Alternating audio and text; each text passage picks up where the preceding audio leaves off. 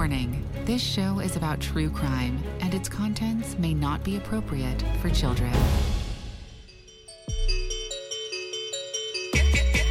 This is the Crimecasters Network with Alicia Sophias and Ronnie Dahl. Two rogue reporters breaking newsroom rules to take you behind the crime scene tape. Cheers, Crimecasters. This case is like an over-the-top Lifetime movie, but it's not Hollywood. It's real life, and it may involve the worst way to die out of any other case we've covered.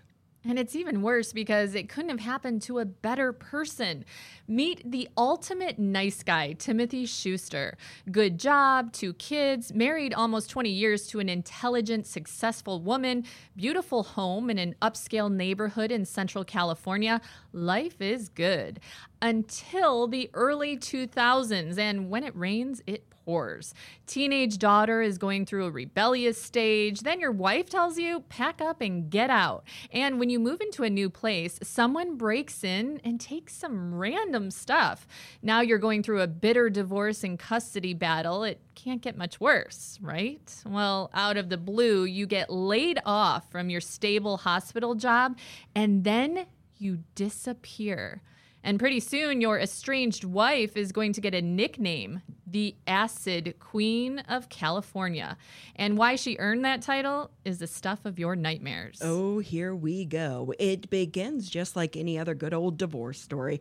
Tim and Larissa Schuster are fighting for custody of their 12-year-old son, Tyler, fighting over their possessions, fighting over the business.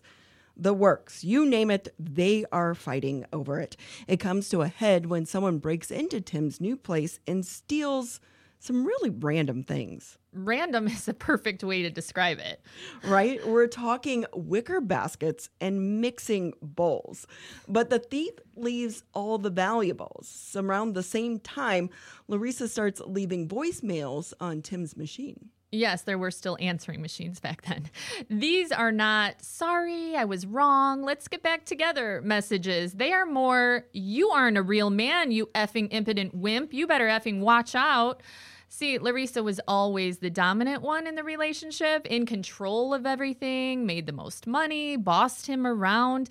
Tim was more passive. He really was the Mr. Mom. And she did not respect that. She wanted a man's man, and she never missed an opportunity to tell him that. Back to those messages, though, it was bully, bully, bully. Oh, and I want my damn mixing bowls, baskets, and grandma's doilies back, or else. In many of these cases, we're talking about the end of relationships where things get heated, but their relationship wasn't always bad. No, Larissa and Tim were in love once back in Missouri, where they both grew up and went to college. They fall in love, get married, and eventually move west to California for work. Larissa is smart, really smart, like biochemist smart. In the late 90s, she opens her own lab, Central California Research Laboratories, where she and her team analyze pesticides, crops, soils, which is a home run in that area with so much farming there. The lab keeps acid on hand, including hydrochloric, sulfuric, and acidic, but they didn't go through very much. Like maybe they would use 1 bottle in the entire year. But in the summer of 2003, all of a sudden, Larissa orders 2 cases of hydrochloric acid and 1 case of sulfuric acid. Each case is 6 bottles. Each bottle is 2.5 liters, so larger than like a soda bottle. It's the second weird thing to show up at the lab. A couple months before this, a big blue barrel arrives. You know those 55-gallon drums? This one has a lid, and people at the lab are kind of confused because that's not the type they use. It's especially unnerving when your boss jokes around, hey, you think a body will fit in here? Ha, ha, ha. Awkward. Totally awkward. I mean, that actually happens. So back to summer, July specifically, while Larissa's career is booming, Tim's comes to a grinding halt. He is a registered nurse turned supervisor at St. Agnes Hospital. And on Wednesday, July 9th, he gets laid off.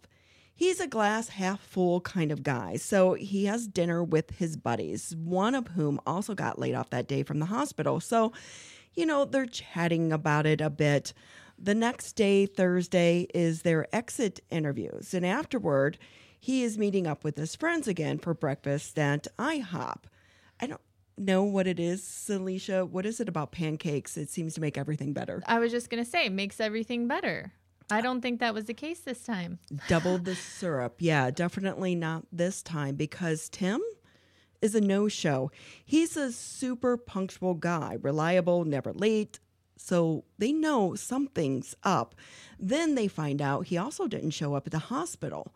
Time to panic. One of his friends heads to Tim's house, but he's not there. What is there, though? His truck, his wallet, his cell phone. It's sitting on the dresser. It's not good. Meanwhile, at the lab, Larissa shows up that morning with a sore shoulder and back. Must have been that workout she had earlier in the week, she says. Oh, and that blue barrel seems to be missing. And there's a bottle of chloroform on top of the acid cabinet. They don't even use chloroform in the lab. But nothing to see here, folks. Let's just resume our normal laboratory activities. Tim's friends are freaking out now. As soon as they're allowed to file a missing persons report after that dreaded 24-hour period, they do. So that is Friday morning, and Clovis police are on it. An officer goes to Tim's house, and after a bit of a search, sees a gun tucked under a couch cushion. Okay, Rennie, I just vacuumed under my cushions literally yesterday. I found 2 pieces of popcorn, a nickel, and 3 bones that my dog hid. Okay, no loaded weapons. Yeah, this is really off for so many people because Tim's son stays at the house. So he's not going to keep the gun out like that. Detectives come back that afternoon and they find Tim's briefcase with a tape recorder inside. And when they hit play, whew, it's a series of those F-bomb-filled voicemails from his ex. Seems he was collecting evidence for the divorce and custody cases. And when they examine his cell phone, what do you know? There was one call coming in at 2:02 a.m. Thursday from, you guessed it, Larissa. It's time to bring wifey in for questioning. She shows up looking like a soccer mom, a yellow and white summer outfit. She's put together well, except for her scuffed up knee. Wonder what that's all about. Oh, a gardening mishap? Okay. And when did you last call Tim? I didn't call him. There was a call. No, it wasn't me. Are you sure? Yeah, I mean, I was watching a movie with Tyler and fell asleep on my phone. You know what? I may have hit the speed dial button and it called Tim accidentally. You know, I noticed something like that, but yeah, do you have that phone with you? No, I did not bring it. Where is it? It's at home. That's when the detective says, "Excuse me, I'll be right back." It's Clovis Police Sergeant Vince Wybert, and he's no dummy either. He's not a biochemist or anything, but he's a street-smart cop, and he has a hunch. So he heads outside, and you won't believe what he sees on the dashboard of Larissa's Lexus. Oh, she wasn't even smart enough to hide it. Her phone. Oh, yeah, strike one. We'll hear more about that straight from the detective soon. But now it's time to introduce you to James Fagoni because he's about to come into play here. James is Larissa's 21-year-old errand boy. He's 21. How old is Larissa again? She is 43. At this time. James is a Manny on steroids, though. He's her lab assistant at first, and then he starts doing chores for her. He's babysitting her son, taking care of the dogs, doing even some light yard work. Okay, don't tell my husband, but where can I get one of those? We all need one of those, right? And in the newsroom, we always thought maybe, of course, there was more to this relationship. We called him her boy toy, but that was just a rumor, never confirmed. And while Larissa is getting questioned by PD, James is watching Tyler. That night, James ends up in the hot tub with Larissa and a bottle of Chardonnay. It sounds like the start of a great weekend, except there's another person in the backyard with them, and he's not able to enjoy himself. Next morning, Saturday, one of Larissa's workers, Leslie, sees a little blurb in the Fresno Bee on page B2. Can you read it? It says, a search on for missing man. Clovis police are looking for a 45-year-old man missing since Wednesday night. Timothy Schuster left his friend's Fresno home about 9:30 p.m. Hasn't been seen or heard from since. His car is still parked in his garage, and detectives have found no evidence of foul play. He is 6 feet tall, 200 pounds. Call police with information. Did your station cover this yet? No, not at all, because usually these are followed up by the person is found safe. It was a misunderstanding. No alarm bells yet. But Leslie is feeling some kind of way about it, and it's going to get worse by the end of the day. Larissa's bestie, Tammy, sees some red flags too. She's at Larissa's house talking about how crazy all of this is. After she gives her the scoop about the police interrogation, Larissa is like, hey, do you mind staying here for a while? I need to pick up Tyler's bike from James's house and get a bunch of stuff done before I head out to vacation tomorrow. A vacation? Her husband, her children's father is missing? Friends, family, police are out searching, and she's going on vacation? Yes. Okay, just making sure. Yep, especially when she's taking their son to the happiest place on earth. She's taking Tyler to Disney World, then Missouri to see some relatives. Not Disneyland, mind you, which is only a few hours from them, but Disney World in Florida. Remember the movie Goodfellas, that famous scene where Ray Liotta's character is rushing around all day while the feds chase him? Literally, that chopper is flying overhead and he's trying to lose them. Larissa pings around like that, and detectives follow her, but at one point, she's going so fast, they can't even keep up. Along the way, she calls Leslie. Hey girl, I know it's the weekend and all, but I need some help at the lab. Yes, the gas chromatograph is acting up again. Are you impressed I said that properly? When Leslie shows up, Larissa comes clean. The chromatograph isn't broken after all. But I told a little white lie to police, and in case they're tapping my phone, I had to talk to you here. All right, this is when I'm out the door. But the ever so loyal Leslie is like, what do you need? Well, can you hold on to this box of papers? And please pay this month's bill for the storage unit I had you rent. Oh, the storage unit. Tell us more. Well, the previous year, Larissa asked her to rent a storage unit in Fresno to put some of her personal belongings in that she doesn't want Tim to get his hands on. It seemed harmless at the time.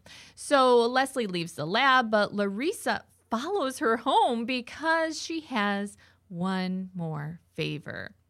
Do you or anyone you know have a truck with a lift gate? I have a piece of lawn equipment I need you to move. No? Oh, well, can you please rent one for me? Again, Leslie does it. She goes to U-Haul, rents a moving van with a ramp and dolly. Larissa says, you're the best. Be back soon. But when she comes back to return it, Larissa looks like she's been through it. She's sweaty, scraped up. There's blood on her shoe. And red flag alert, there aren't enough miles on the van to have gone to Larissa's place in Clovis and back to Fresno. Before she can protest, there is one last favor. If the police talk to you, be honest, but can you just not tell them about the storage unit? Okay, thanks, bye. With that, Larissa goes home and she and Tyler fly out of town early the next morning. It's Sunday, and Leslie and Tammy are doing some serious soul searching. Tammy cannot believe she is in this position with her best friend. Could her BFF really have been involved in her husband's disappearance? The next day, Leslie can't take it. She goes to police and tells them everything she knows, even, yes, about the storage unit. By now, detectives have questioned James Fagoni. While he doesn't come clean completely just yet, he does tell them he did help Larissa break into Tim's place the year before to get some of her things back. Which solves the great mixing bowl / wicker basket gate once and for all. And with the new information, police execute 3 search warrants at the exact same time. One for the lab, one for Larissa's house, and one for Security Pacific Storage, Unit A182. Uh-oh. Before they even step inside, the smell hits them in the face. And just like that, detectives think they know exactly what they are walking into, but no one expected what they are about to find.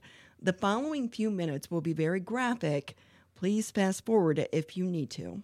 Yeah, officers followed that smell to the corner, and under some wicker baskets, yes, those baskets, is the big blue barrel with the lid wrapped in plastic. They open it up, and there is Tim's body. Well, the lower half of his body only, floating inside a stew of hydrochloric acid, decomposed body fat, chunks of meat, and blackish brown material.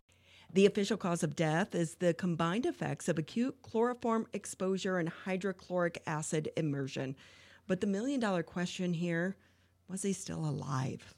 Sadly, it seems like the answer is yes. If you listen to one of the only two people who will know, well, three, counting Tim, I guess, James is talking now. Here's his story. Larissa tells him she needs more of her things from Tim's house, only this time he's going to be home, so they'll need to chloroform him so he won't remember. But that's not the whole plan. They drive Larissa's truck to Tim's house, walk up to his door. James hides around the corner, and Larissa calls Tim to tell him, hey, come outside, your son is sick. Tim is worried, but suspicious even then. He knows her. So he grabs that gun and hides it in the couch in case this is just a trick. She puts on such a good show, though, so he unfortunately opens the door. James jumps out and tases Tim with a stun gun, trying to get control so they can chloroform him. There's a struggle, a headlock. The chloroform comes out, and Tim ends up on the floor inside his house, just about unconscious, but he's still moaning. They zip tie his hands and feet and load him into his own truck. They drive both trucks back to Larissa's house. That's when the barrel comes out and they stuff Tim in head first. James says Tim is still making noises, so according to his story, Tim is still alive. Larissa pours acid into the barrel then. A few bottles in, the fumes are so strong, she even has to stop. So on goes the lid, and they move the barrel with Tim inside to the garden shed where it sits. So 2 days later, when James and Larissa are hot tubbing it, Tim is just feet away, dissolving in the shed. Larissa can't keep it there now that police are in the picture, so she and James move the barrel to the lab. That's where the lid comes off and more acid goes in. This time, they're having trouble getting him to fit, so James says Larissa cuts his ankles until they go all the way in. But she can't leave the stinky barrel at the lab while she's on her trip, so enter that U-Haul thanks to Leslie. Police say Larissa took the barrel from the shed to the storage unit by herself. She zhushed it up a bit, put those baskets on top, and voila, it's right where they find it on Monday. James tells them a lot of details, including where to find the stun gun. Hint, it's tucked inside a porta potty, just when you thought it couldn't get any grosser. In his bedroom, they find the receipt for the stun gun and a receipt for the zip ties conveniently tacked up to a cork board. So they're not exactly master criminals hiding the evidence. It's time to go get the mastermind of this one, though. Police meet Larissa at the airport on Wednesday and arrest her. She never got to finish that dream vacay with Tyler. So Larissa and James are both charged with first-degree murder. Larissa's charge was upgraded to special circumstances because prosecutors say she killed Tim for financial gain. And that goes to motive, too. Although prosecutors don't have to prove it, I don't care. People want to know. And in this case, Tim technically owned 49% of her lab, which was worth a lot of money. And Larissa didn't think he deserved a penny of it. Prosecutors say she just wanted it all. The lab, the house, full custody of Tyler, and that's why she had to ultimately get rid of him. Since this case is so sensational, it got a lot of media attention, so much that Larissa got a change of venue. James did not, though. He goes on trial first. He's convicted and gets life in prison without parole. Then Larissa, in 2008, her trial is in Van Nuys, California, just north of Beverly Hills and Bel Air. So a little different scene than small town Clovis. She takes the stand in her own defense and blames it all on James. Jurors don't buy it. She also gets a life sentence without parole. During her victim impact statement, their daughter Kristen says, "In your quest to become a dominating power freak, you became your own demon. You have hurt me for so many years and probably smiled inside. But look who's smiling now." Spoiler alert, things have changed. Hear what Larissa recently said to me from prison that shocked me coming up. But first, more about the police interview that cracked this case with the detective who found the cell phone. Next.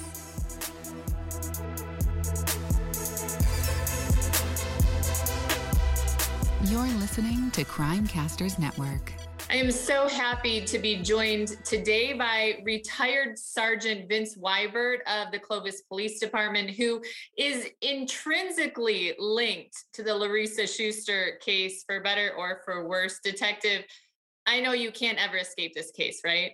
It's, as you said before, I am forever intrinsically linked to this case in some way. And it comes up every now and again in conversation. Because if you do an internet search, my name will come up connected to it. And so we meet new people, we connect with people, and what do? You always want to find out what somebody's all about. So people do a check and then they always want to know about it. So they'll ask questions. So it does come up. I find that being out of law enforcement now for a while, you tend not to have these things dwell in the back of your mind. So we're able to put them behind us. So especially a case like this where we were able to get resolution for the victims and go ahead and see that justice was served. Well, I have to give you props, Detective, because you certainly outsmarted one of the smartest criminals I've ever covered, at least book smart, of course, right? How did you know she had that cell phone when she walked into your office with that yellow and white soccer mom outfit on? How did you know? It became apparent to me that she had something that she was holding back and that she wasn't giving us. And as we started asking her questions about, any phone calls to Tim, anything like that around the time of the disappearance, and she denied it, it was simply, well, show us, let us know, give us some proof of that so we can know, kind of what's going on and help send us in the right direction. And at that point, she told us that she didn't have her cell phone on her. But previously, she had told us that her young son was being babysat. And as a parent myself, I found it very unusual that you would leave to go ahead and go to potentially hours worth of conversation without a way to contact your child. So I asked her where it was. She said she didn't have it, decided to go out and take a break and see if I could find it. And there was only one car out front, figured it was hers. There was a cell phone on the dash in the middle, picked up my phone, called her number. Sure enough, it rang. So we confronted her about it. And then, yes, in that soccer mom outfit, she brought it back in with us. And as she was manipulating it, she was just really obviously nervous. As a police officer for years, you just kind of learn to read people. We've all been on the planet for however many years we have. We know when somebody's nervous. We know when somebody's being dishonest. And she clearly had something to hide and wasn't telling the truth. Thinking about James and Larissa in the hot tub that night with wine while Tim was literally dissolving in the garden shed right there. Is that one of the craziest things that you've ever heard in all of your 30 years with Clovis PD? Yeah, it's crazy. It's also kind of icky. It just speaks to the evil that was involved in this case. I mean, the hot tub is in this smallish backyard. It's only a few feet away from the shed that the drum that Tim was slowly dissolving in was resting. And this hot tub party was immediately after our interview with Larissa. Again, we released her because we didn't know if this was a homicide, if this was a missing person, if it's a suicide. We couldn't say. So we ended up releasing her. When you think about the lengths Larissa went to, like after the fact, where she's moving the barrel, well, I should say Tim's body, from the garden shed to the lab to the storage unit, did she really think she was going to get away with it?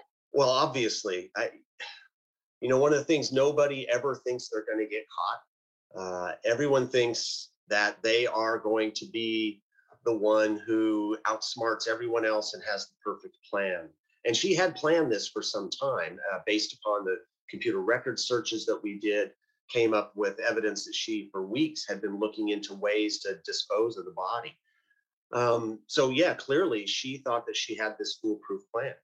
I suspect that she felt that this would never be treated as a homicide investigation and that it would just be a missing persons case potentially, as in her mind, there would be no evidence to ever suggest that anything bad had happened to Tim.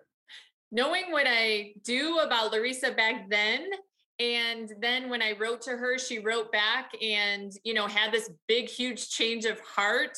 I was pretty shocked. Are you surprised? Well, I am very pleased to hear that she has admitted to her involvement in the crime. I don't know that she's admitted fully to the degree of her involvement that we were able to uncover. And it's very clear that what she's doing is not a true mea culpa, not a true repentance, but she says, yep, I did this horrible thing.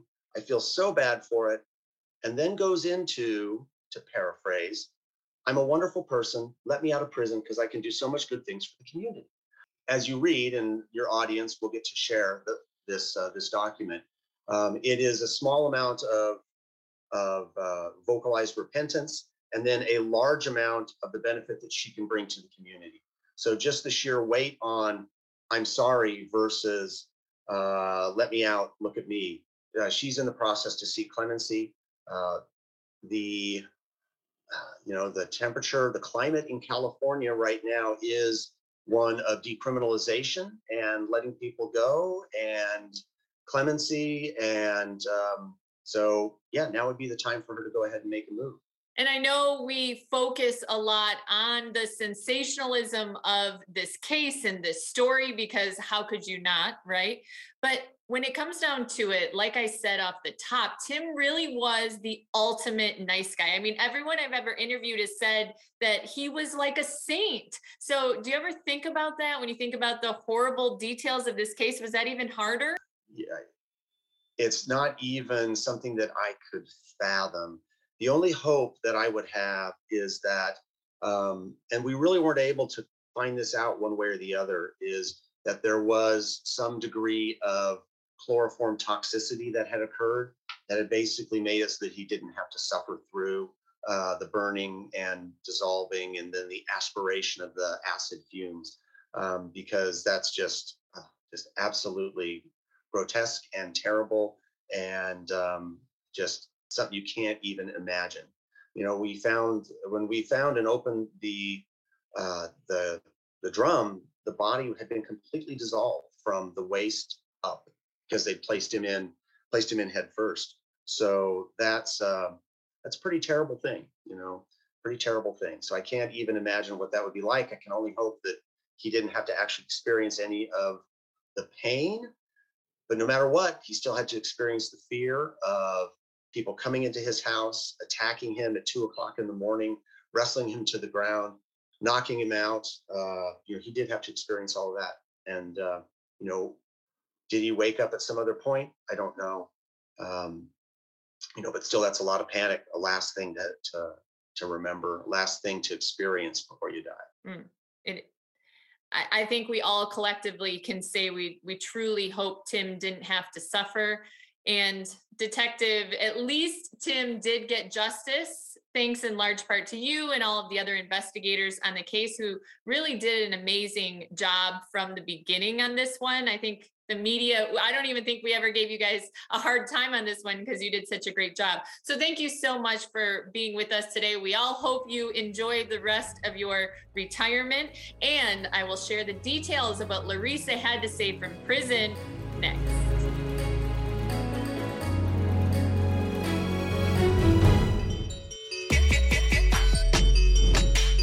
Grab your drink, Crimecasters. This is the part of the show where we take you behind the scenes and peel back the layers of this investigation.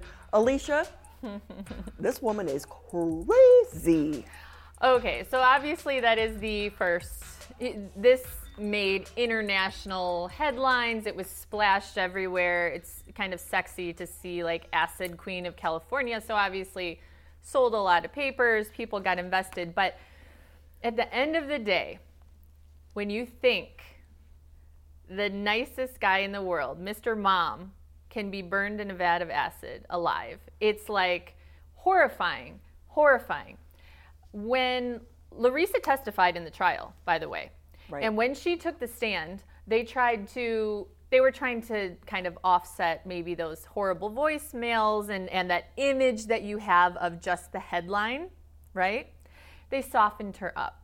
She was softer spoken on the stand, no makeup, her hair was just brushed back. But before we get into the letters and the confession that we have to share with everyone today, I want you to take a look at a picture that I have of Larissa, recent picture. I know you think I'm going to hand you a mugshot, but explain what that is. She actually looks like a nice grandma. And Or even a little younger. like I wouldn't. How is this a prison photo? What's Because your first she's reaction? Sitting with a golden retriever. An adorable golden retriever. New Nikes, beautiful furniture, a mantle. I mean, so She has more of a backdrop than we do. yeah, I know. We should shoot our show at the prison. So basically, she's involved in the puppy program. There's a puppy program in prison. Now, There's a puppy program. I have done stories on that program, by the way. Okay, well, I want to So, sign me up. I'm not. Do I need to commit a crime against to that. like hang out with golden retrievers all day? This isn't a debate about prison programs. Just saying that this picture is a glamour shot. So she now has got like turned up the glam in prison. It And- is. Remember those glamour shots? Like Yes. back in, I don't know, was We'll it put like it up on our the website so you guys 90s? can see it, But yeah. that's what it reminds Yeah. me of. Is when you would She go looks to the great. studio. And, I was like, she told me about this, and I looked at her picture. I was like, wow, you look great. I mean, I don't know what else to say. It's shocking. So this year, right now, marks the time where Larissa has been in prison as long as she was married to Tim. So 19 years. She's 62 years old right now. Okay. And remember, the crime was 2003, but she was convicted in 2008. she seems to have adjusted to prison life. Oh, not only is she adjusted, but when I looked at all of the programs that she's participated in, Ronnie, I swear to you, from the inside, she's accomplished way more than I have on the outside. She really has. I mean, especially with the pandemic. I feel like inferior. I was like, wow, I'm impressed with the resume. And I'll tell you about how I know about all of that. But obviously, this is like a resume because what she's doing, as you heard the detective say, she is setting the stage for a possible commutation.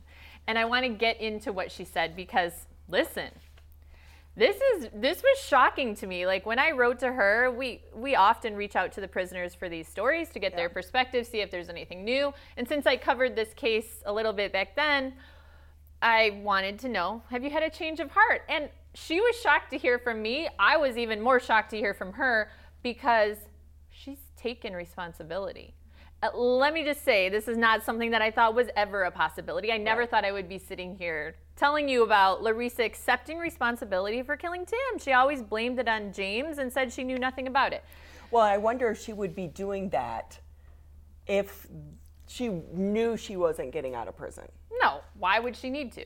Why would she need to? So Right. she says, unless she wants to make amends.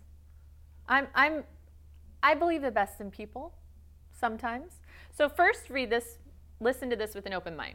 She says, during this time, I have had many opportunities to reflect upon my life, my actions, reactions, and the choices I made that led me to prison, serving a life without the possibility of parole sentence.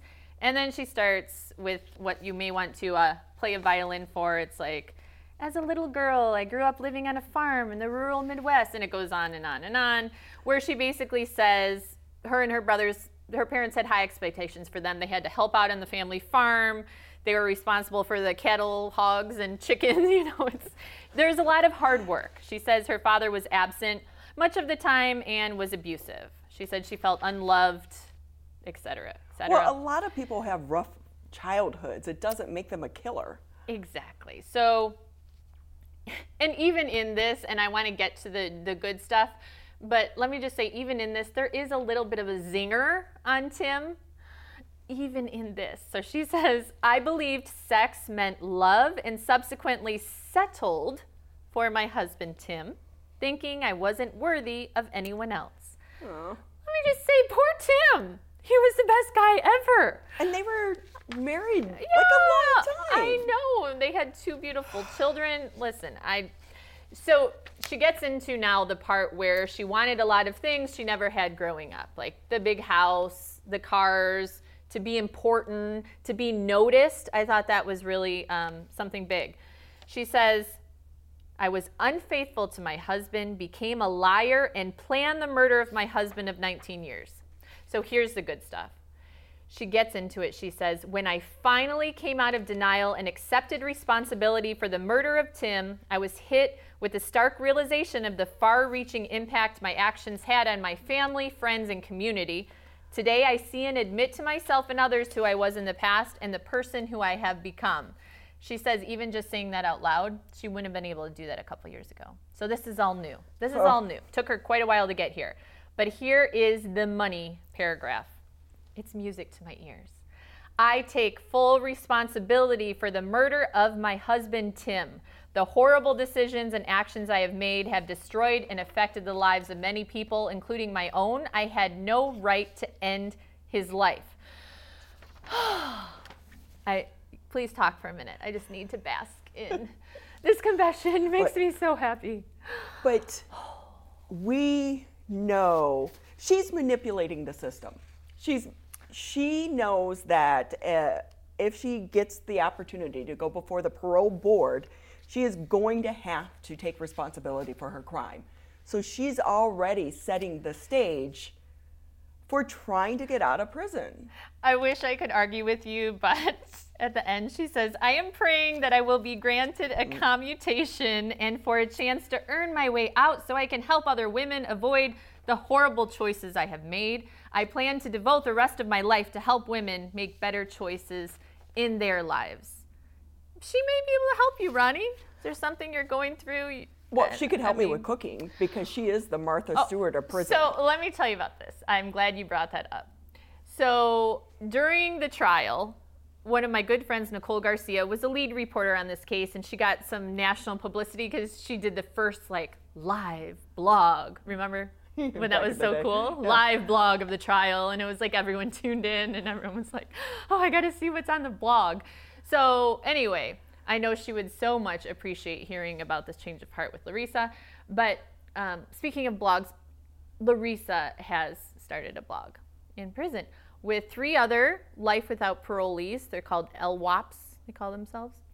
And they post a lot of recipes.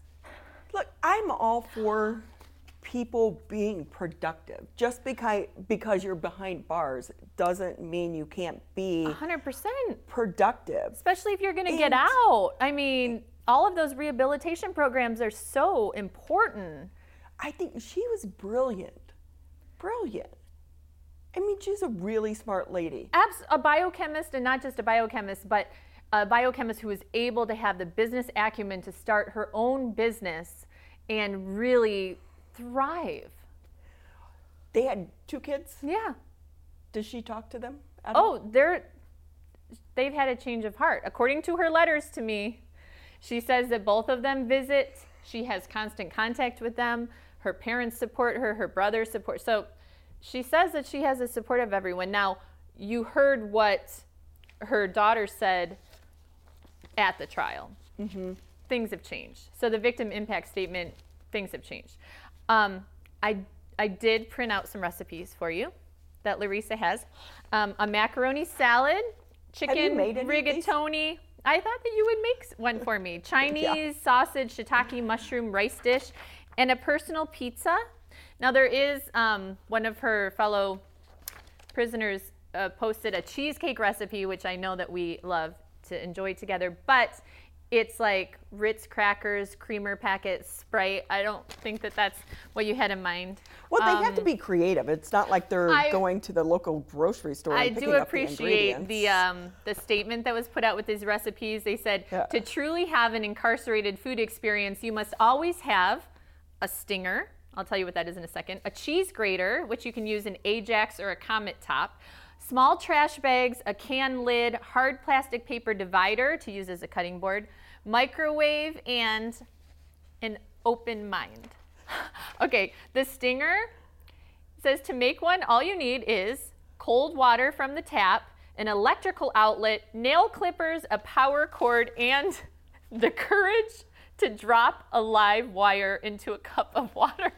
I don't know what to say, but they're doing makeup too. Like, have you seen the makeup tutorials, the prison makeup tutorials? Yeah, they're actually pretty good. Oh, absolutely. I mean, I think I've gotten a few tips, but they take like M&Ms and Skittles. Yeah. They melt them down in the water. They also take greeting cards that their family sends them, and you can actually take some Vaseline and mix it with like the glitter, and you get some beautiful eyeshadow.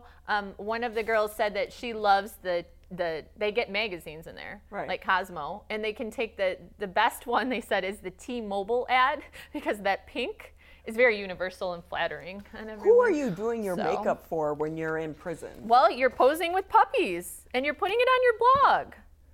So listen, we're laughing. Some of this is comical because it's such a dichotomy, and you think about the horrible crime and then you want someone to suffer for that, right? It's like you want them to suffer and be upset and constantly, and then we see things like this and it's easy to be like, she should be suffering.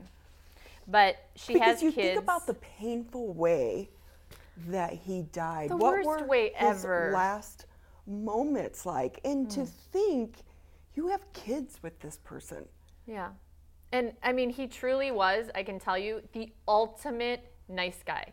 Everyone I talked to across the board, nobody could even think of anything negative to say about him. And the hardest part about all of this is that at the end of his life is when he got his voice. And I really believe that's why it happened, because he had taken her stuff. She had bullied him for so long.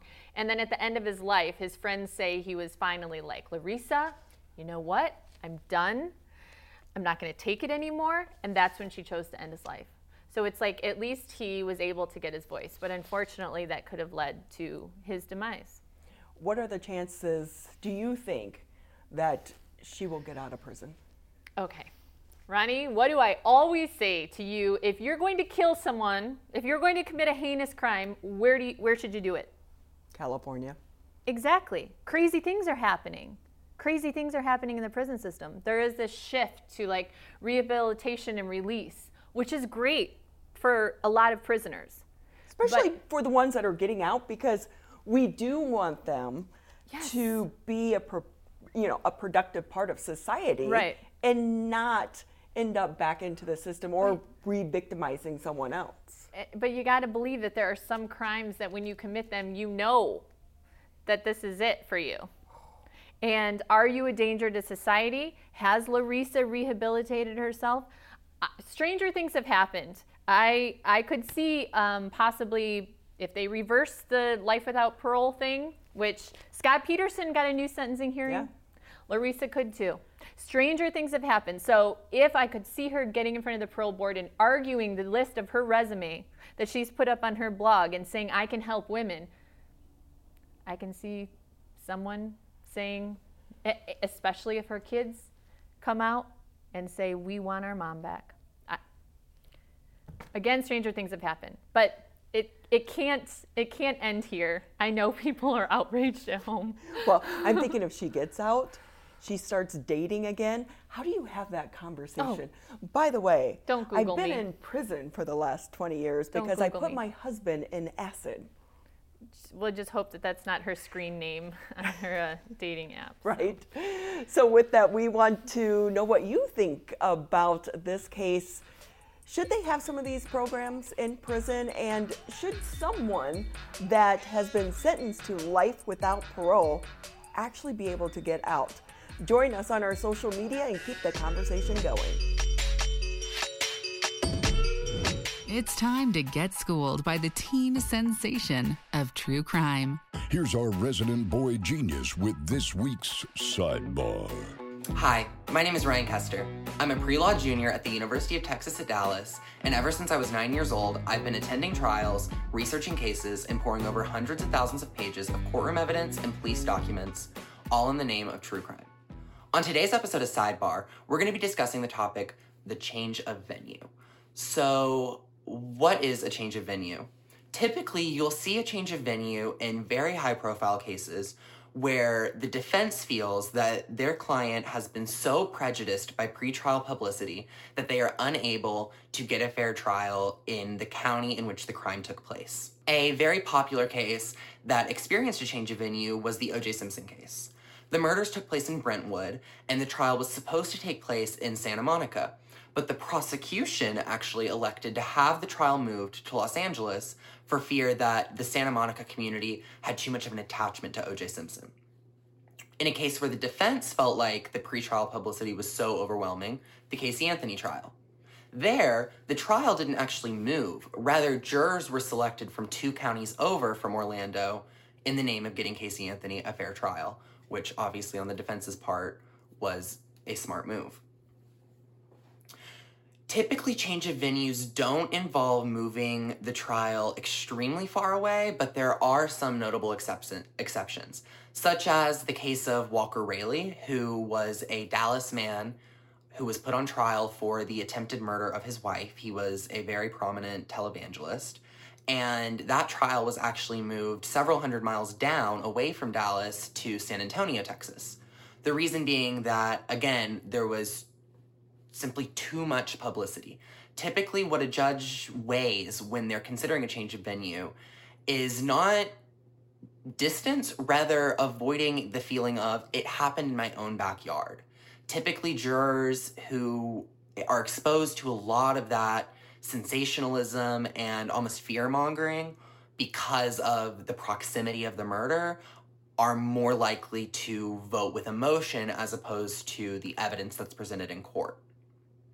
So the significance of that and of the change of venue is, again, simply to ensure that the defendant and the state get the fair trial they are entitled to. Well, I have to go work on my English essay, otherwise my professor is going to be very upset with me. So I will see you guys next week on the next episode of Sidebar. It is now time for closing arguments, and this week I'm going to do it a little differently because Larissa shared so much of this, and it's a mystery, like, how would she seamlessly transition if she got out? And here, in her own words, are some of the jobs that she could do. She says, I could work in drug treatment programs, helping those with addictions or addictive behavior. I could become certified in palliative care and work as an end-of-life doula. I could work as a secretary or typist for a variety of companies. She said she's proficient in Microsoft programs. As a degreed biochemist, I could consult in my area of expertise and work in quality assurance with companies regulated by the EPA or FDA. And she also says she could teach high school or college math because she wants to get a PhD in math while she's locked up. But remember, she says, in everything she does, I do it to honor my husband, Tim, who loved being a registered nurse and nurse manager where he could help other people heal both physically and mentally. So that is Larissa's final closing argument. Okay, here's my closing arguments. Do not let this crazy lady anywhere near kids. Really? You put your husband in acid. You were greedy. I had no closing arguments other than do not let her out.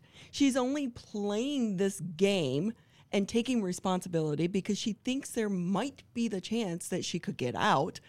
She didn't care that she killed her husband. She was greedy. Stay locked up. But I do think they need to find a way to take people with special skills such as hers, because she is really smart, and find a way for them to contribute to society other than doing food blogs.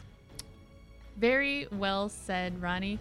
And again, let's leave with just thinking about the ultimate nice guy, Timothy Schuster. No one, again, said a bad word about the guy. Let's keep him in our thoughts and his family because, man, there couldn't be a more gruesome crime and worse way to lose your loved one. So here's to Tim, and we'll see you all next week.